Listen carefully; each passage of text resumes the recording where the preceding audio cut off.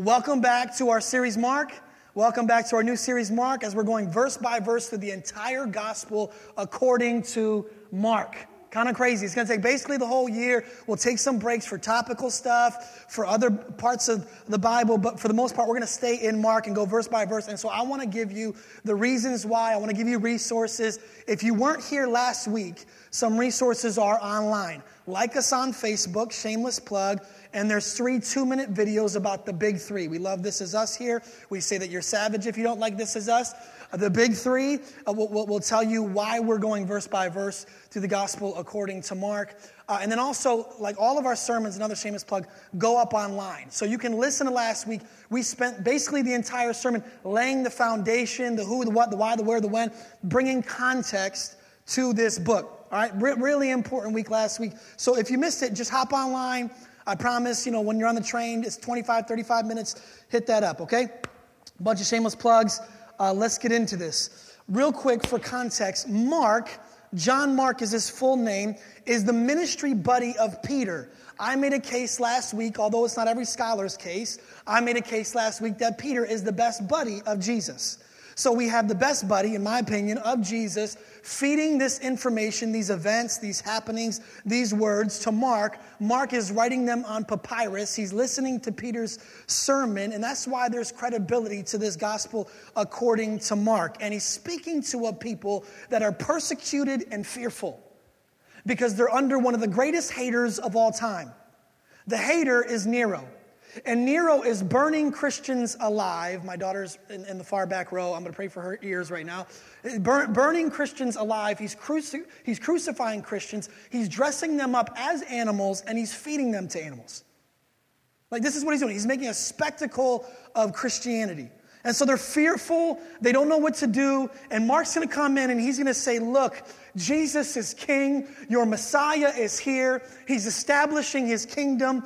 He has won. Death has no sting. God loves you. That's the tone he's going to set with this book. He's going to say, look, he didn't come how you thought he was going to come. He's not some spear-wielding meathead. He's not some protein powder-pushing man. But he is the king. He's a suffering servant king. He's not this religious guy that you thought he was, at least the Pharisees thought he would be, these religious leaders. No. He is a suffering servant king. And that sets the tone for the entire book. That's kind of the overarching theme for the entire book. We're going to start in verse 1, Mark 1. Remember, we're trying to turn there together. We're trying to bring our tools just like we bring our tools to dinner. We try to bring our tools here, notebooks, paper Bibles. If you want to open your phone, that's fine. If not, it will be down to our one remaining TV, all right? And we're going to be in verse 1, Mark 1. So basically what happened last week is I spent all of but 4 minutes setting this book up. So it was super ironic because I'm like, we have to be in the scriptures. We have to preach the scriptures. I'm yelling at you for like an hour. And then I was in the scriptures for like 4 minutes. So it's not all my fault. You hired me. You need to take some of the blame. All right? Amen? Mark, don't amen. Monty came in hot just now. Amen. Like, well, just relax, Monty. All right, here we go. Mark 1:1. Mark 1:1. The beginning of the gospel of Jesus Christ, the Son of God. As it is written in Isaiah the prophet, behold, I'll send my messenger before your face. I need your participation this morning, church. When we get to the red, I need you to participate with me. Make me feel good. Lift me up. Give me some power and agreement. Behold, I send my messenger before your face. Who will prepare? Thank you. Prepare. Important word. Your way. The voice of one crying in the wilderness. Really important words. Stay with me. Next scripture. Prepare the way of the Lord. Make his paths straight. In other words, you can actually clear the runway for Jesus to get to your heart.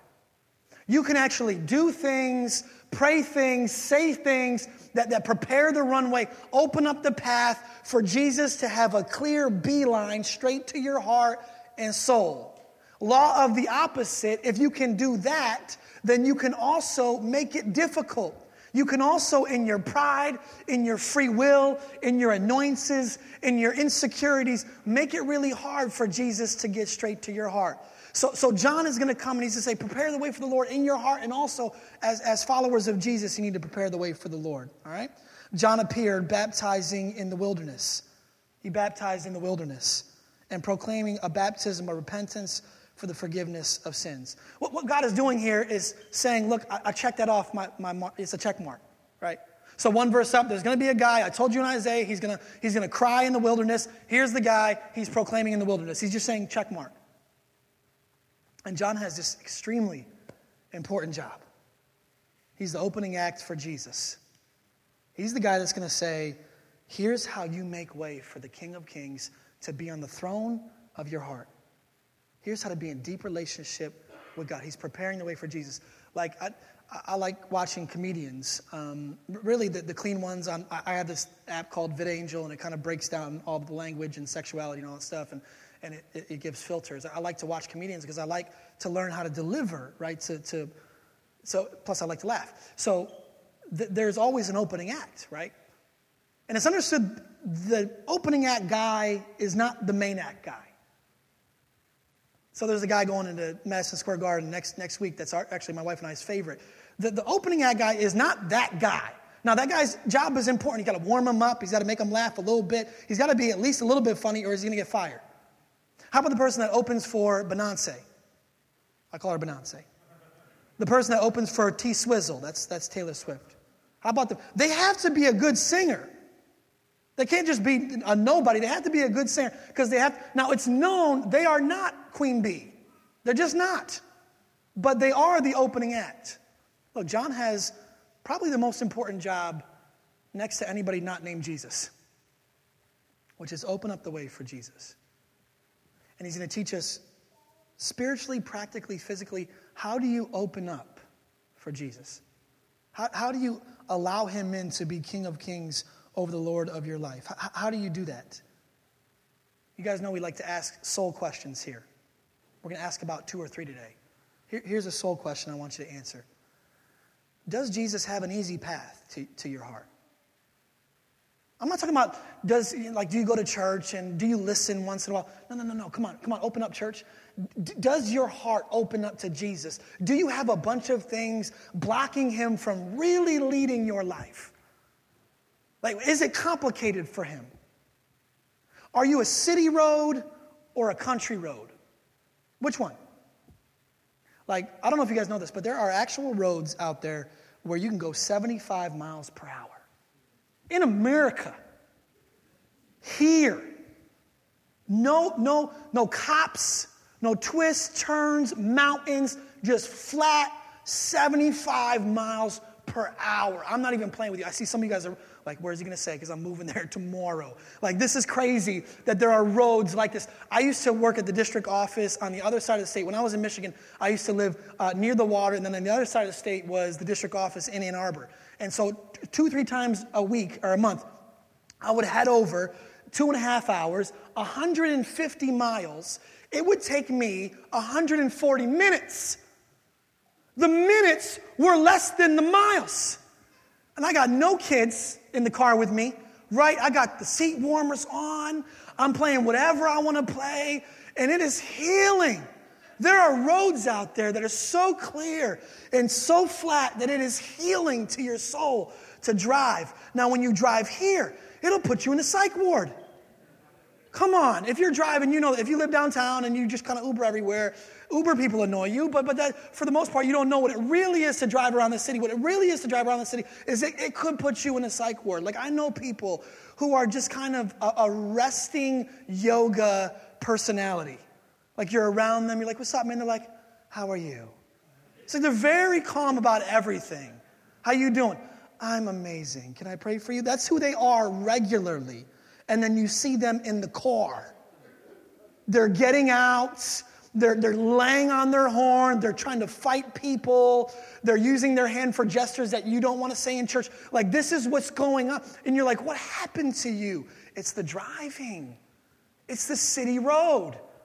It's the city roads in general. It's Tonally. It's 1 and 9. It's the tickets. It's the potholes. It's the beeping. It's the anxiety. It's the popo. It's all of it just combined to the point where you have a hard time. You look on your GPS, and I told you this before. Like, it's 1 mile, 47 minutes, and a gray hair just pops out of your head right there on the spot. Like, there's a big difference between city roads and country roads. It's a big difference. And the soul question today is like, which one are you?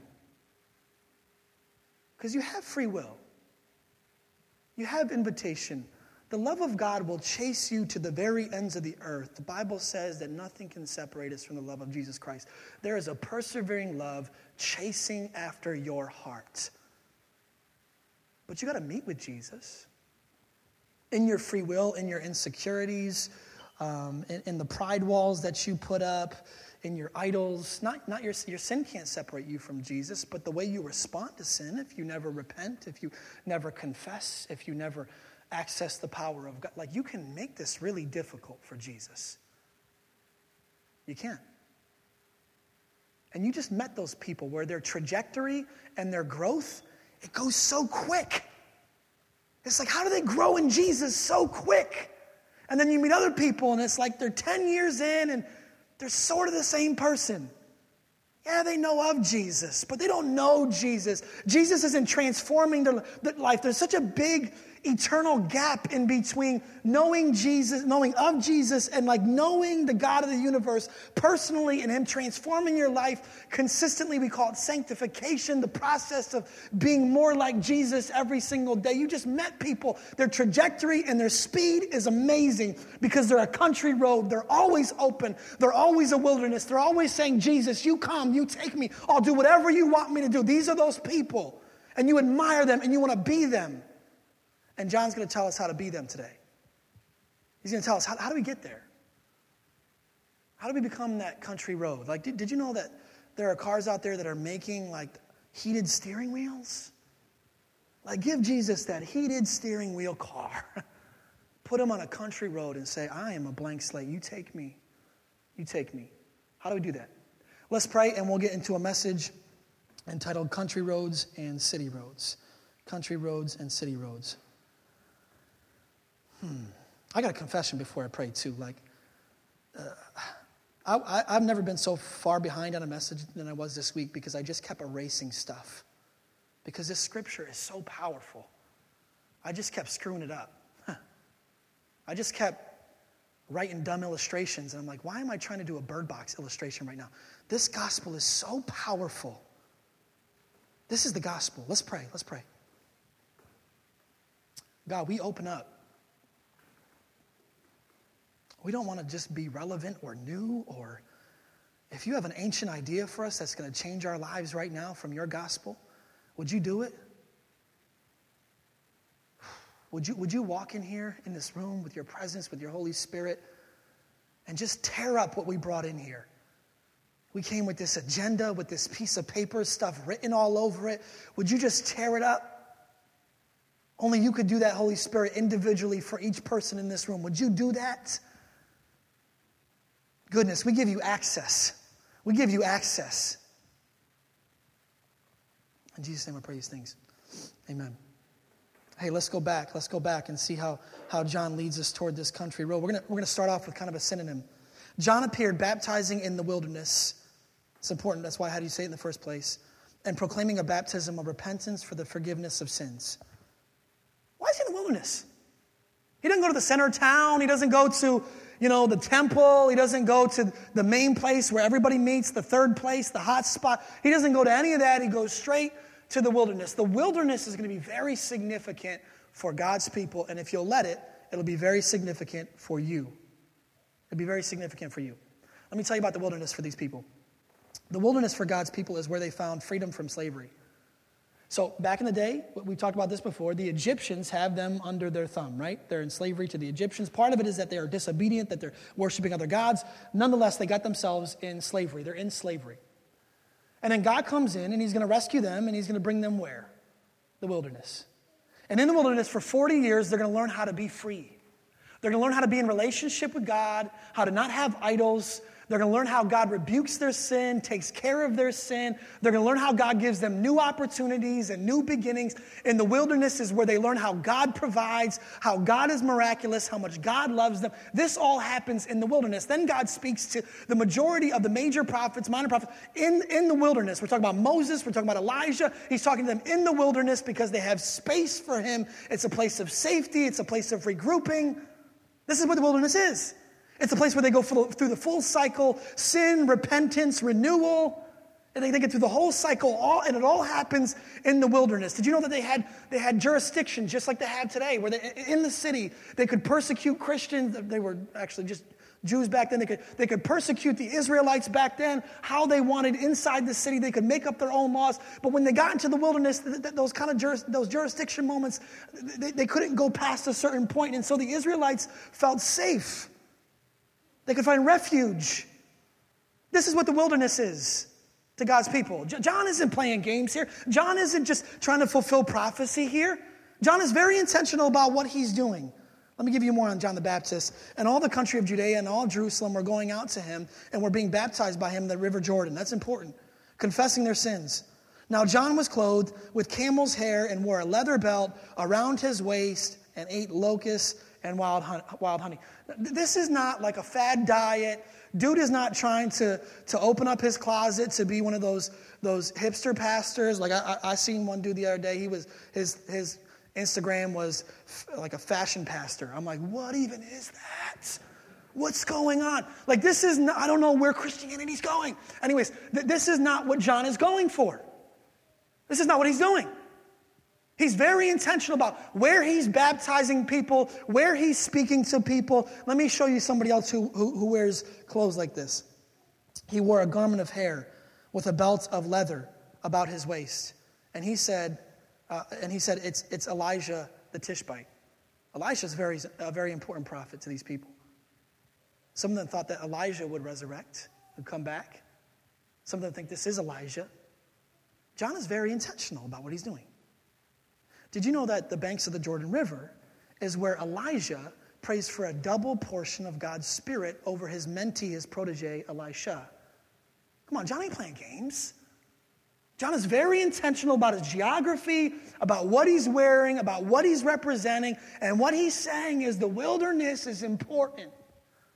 The wilderness is where you find your full cycle of relationship. It's not in the busyness of the city. It's in the wilderness where you can open up your heart to God. It's not just a place, it's a spiritual condition. Do you know that? The wilderness is not just a place, it's a spiritual condition. Where there'll be times in your life, there'll be checkpoints in your life where you got to go, man, I just got to get to the wilderness. I just got to start over.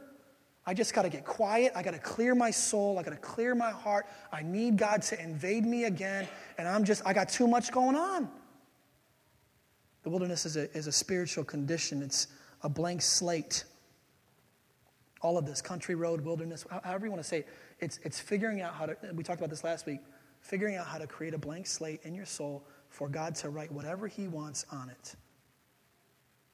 And the problem is, if you're like me, I'm just going to confess today. If you're like me, this is your soul. This is your heart condition. It is not blank. It's not blank at all. It's actually very complicated. And I'm going to start from the beginning here.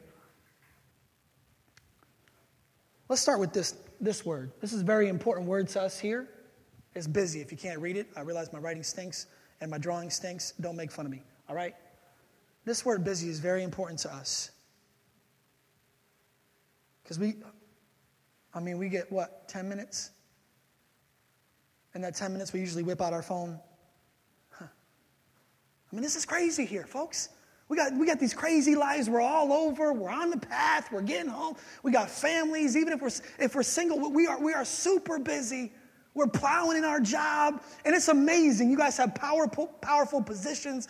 You're getting like Esther up in this thing, man. You're getting to places in this world where God is taking you, but this is a problem. And you have no minutes of just quiet and wilderness of the soul where you say, God, fill me, you do it. It usually takes me 20 minutes just to detox from this. Just to detox from this. Every Sunday morning I get the thing that was blip, blip, blip on my phone, and it tells me how much I've been on the phone this week, and I go into a mode of depression because this is the condition of my soul. The condition of my eyes, the condition of my ears, and the spiritual condition of the wilderness is it's very clear. It's very easy to hear and see for miles because it's wilderness, it's flat, it's open, and this is where God wants you. He wants you in the wilderness. giving him space. But this is typically a defining word on the blanket of our soul. Let's pick another one. How about this one? How about money? And I attached money to anxiety because I've yet to get to a place in my life, and I've yet to see a lot of people in my life that don't connect those two things. Especially here. We're like, what's that apartment cost? Right? And it just brings up this anxiety. When Jesus says in Matthew, don't be anxious about these things. I take care of the birds. Of course, I'm going to take care of you. Of course, I got this. But this is blockage in our soul, man. This is blockage. This is busyness in our mind, busyness in our hearts. Anxiety is tearing us apart. How about the past? If you don't learn how to grieve stuff from the past, it's just sitting in there. It's festering. It's growing roots. It's growing an identity inside of you. And this is what your soul looks like because you're not grieving stuff from the past. You're not forgiving yourself. You're not forgiving other people. That brings up another one. How about other people burdens? I'm not saying other people's burdens where you're like sharing burdens with a brother. That's all good. I'm not saying anything like, but what I'm talking about is you take everybody's opinion into your soul. It comes into the place where you take it in, it starts to define you, it starts to define your identity, and then on top of that, you haven't forgiven people, they haven't forgiven you, you haven't repented to other people, and you think you're holding them hostage, but really the whole time, that's holding you hostage. That's really dirtying up your soul. How about another one? How about pride walls? Man, I got so many of these where I'm like, God, you can go here, but you can't go here. I got this. Anybody? Come on, give me a head shake if that's you. There's pride walls saying, Jesus, you can go to these boundaries, but you can't go to these boundaries. This is city street stuff, folks. This is Tonelli. This is 1 and 9. This is JFK Boulevard. You're wondering why you is so big in the middle? Why do you think you is so big in the middle? Because you and I are the center of gravity. Jesus isn't the center of gravity in our life. You and I are.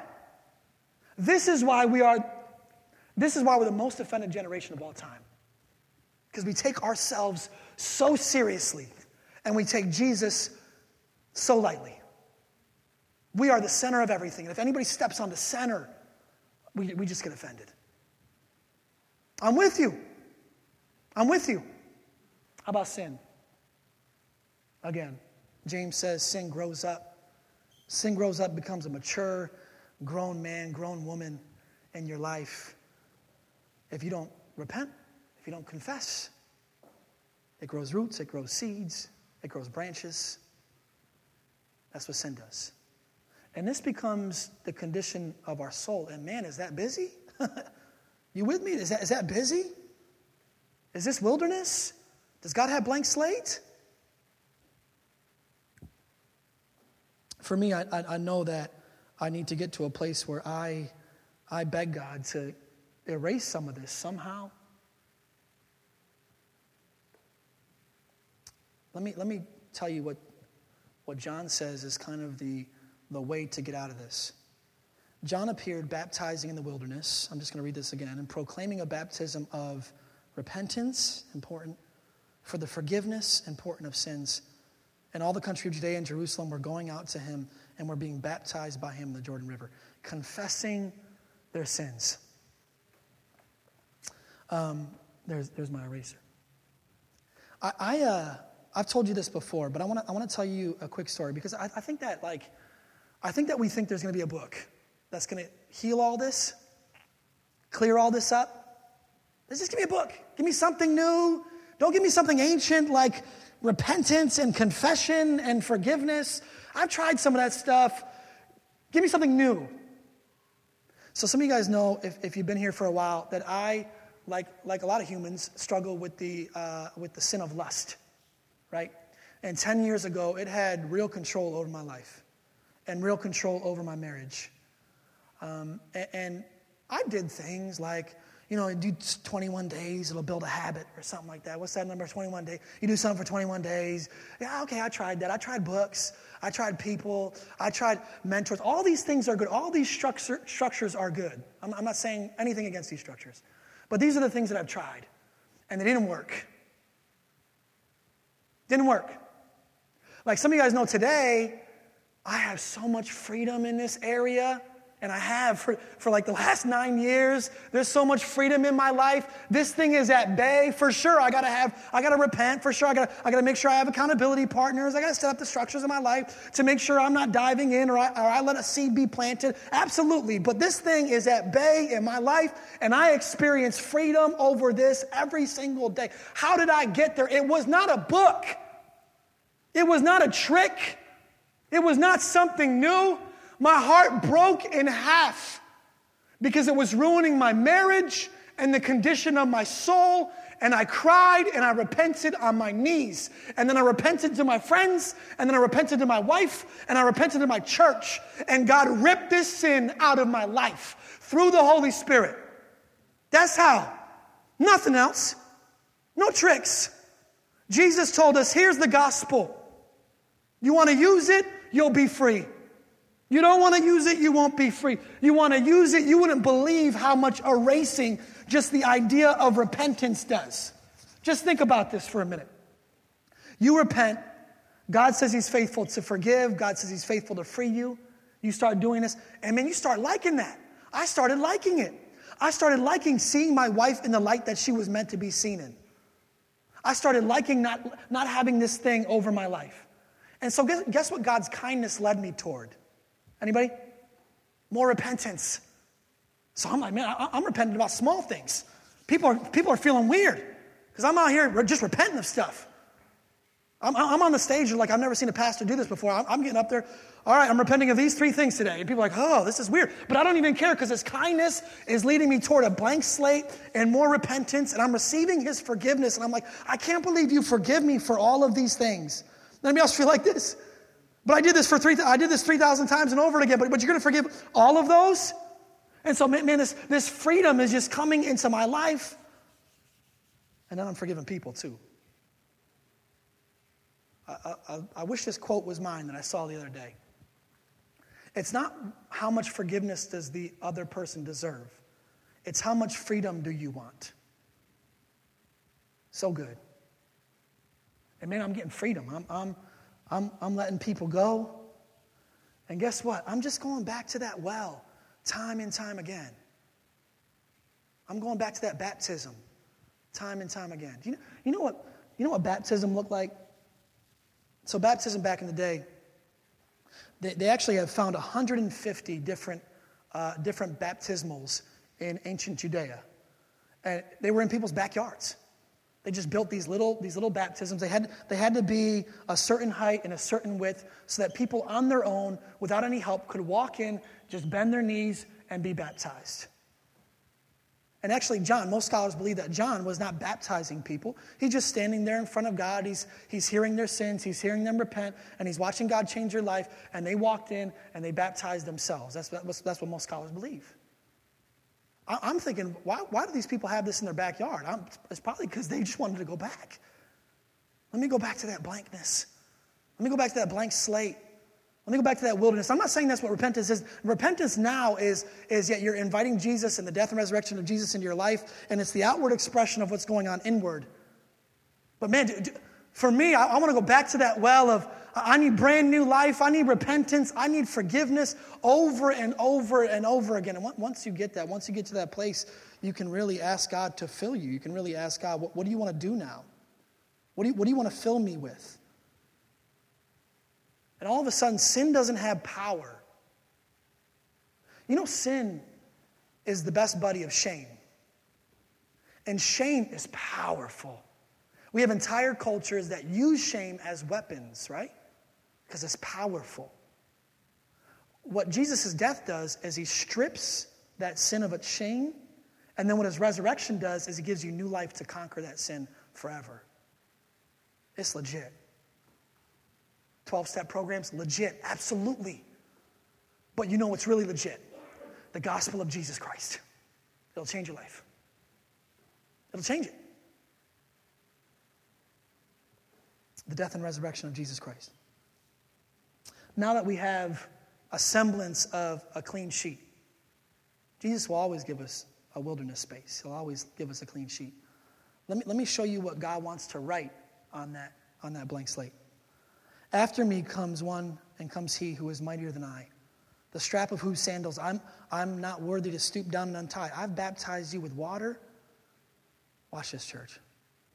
But he will baptize you, he'll immerse you with the Holy Spirit.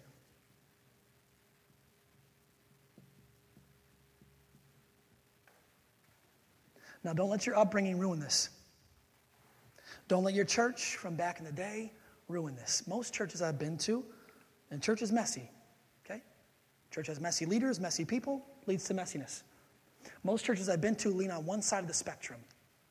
Either the Holy Spirit is maybe above the rest of the Trinity, so we're just asking for just his gifts, even though the Holy Spirit's main job is to point out who Jesus is, to illuminate the scriptures. My wife used the word illuminate in missional community yesterday. Such a good word. He's an illuminator. He illuminates the scriptures. He illuminates the Father. He illuminates the Son. Yes, he gives us spiritual gifts. Yes, he operates in us. Yes, he fills us. But churches start to just want that portion of him, right? What can you give me?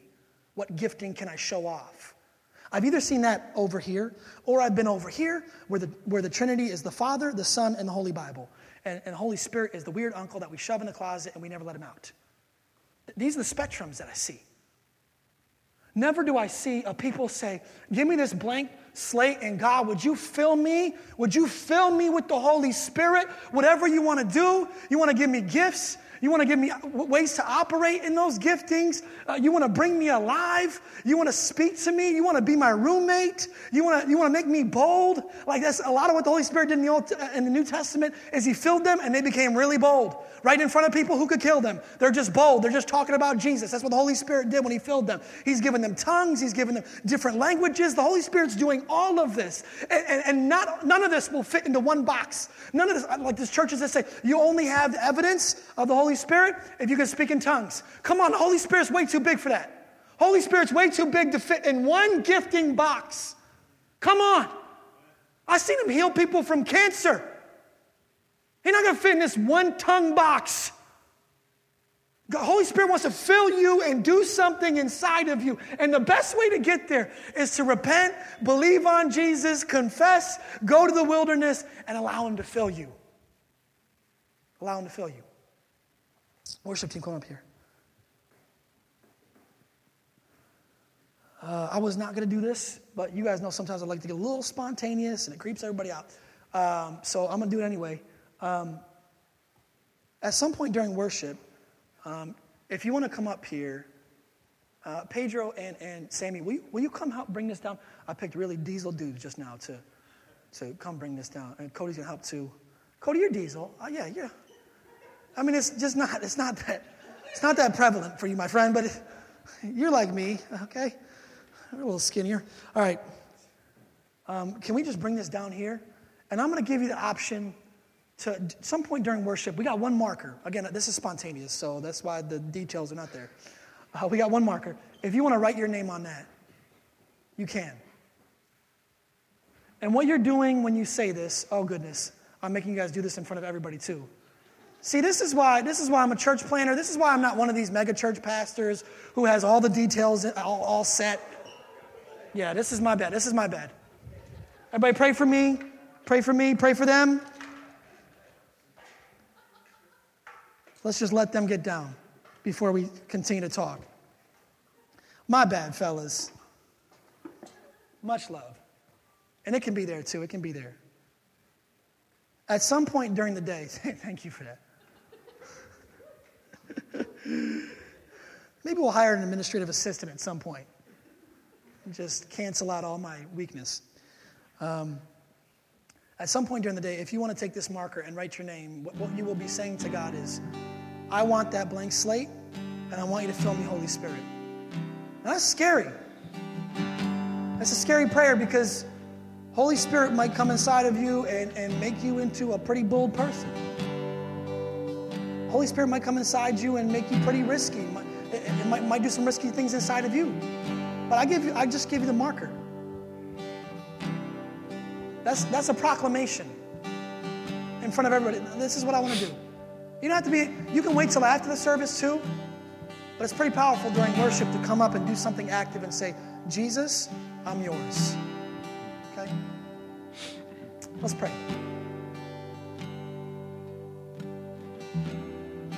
God, would you move in this room right now? Would you break people out of their shell? Would you make us aware of sin?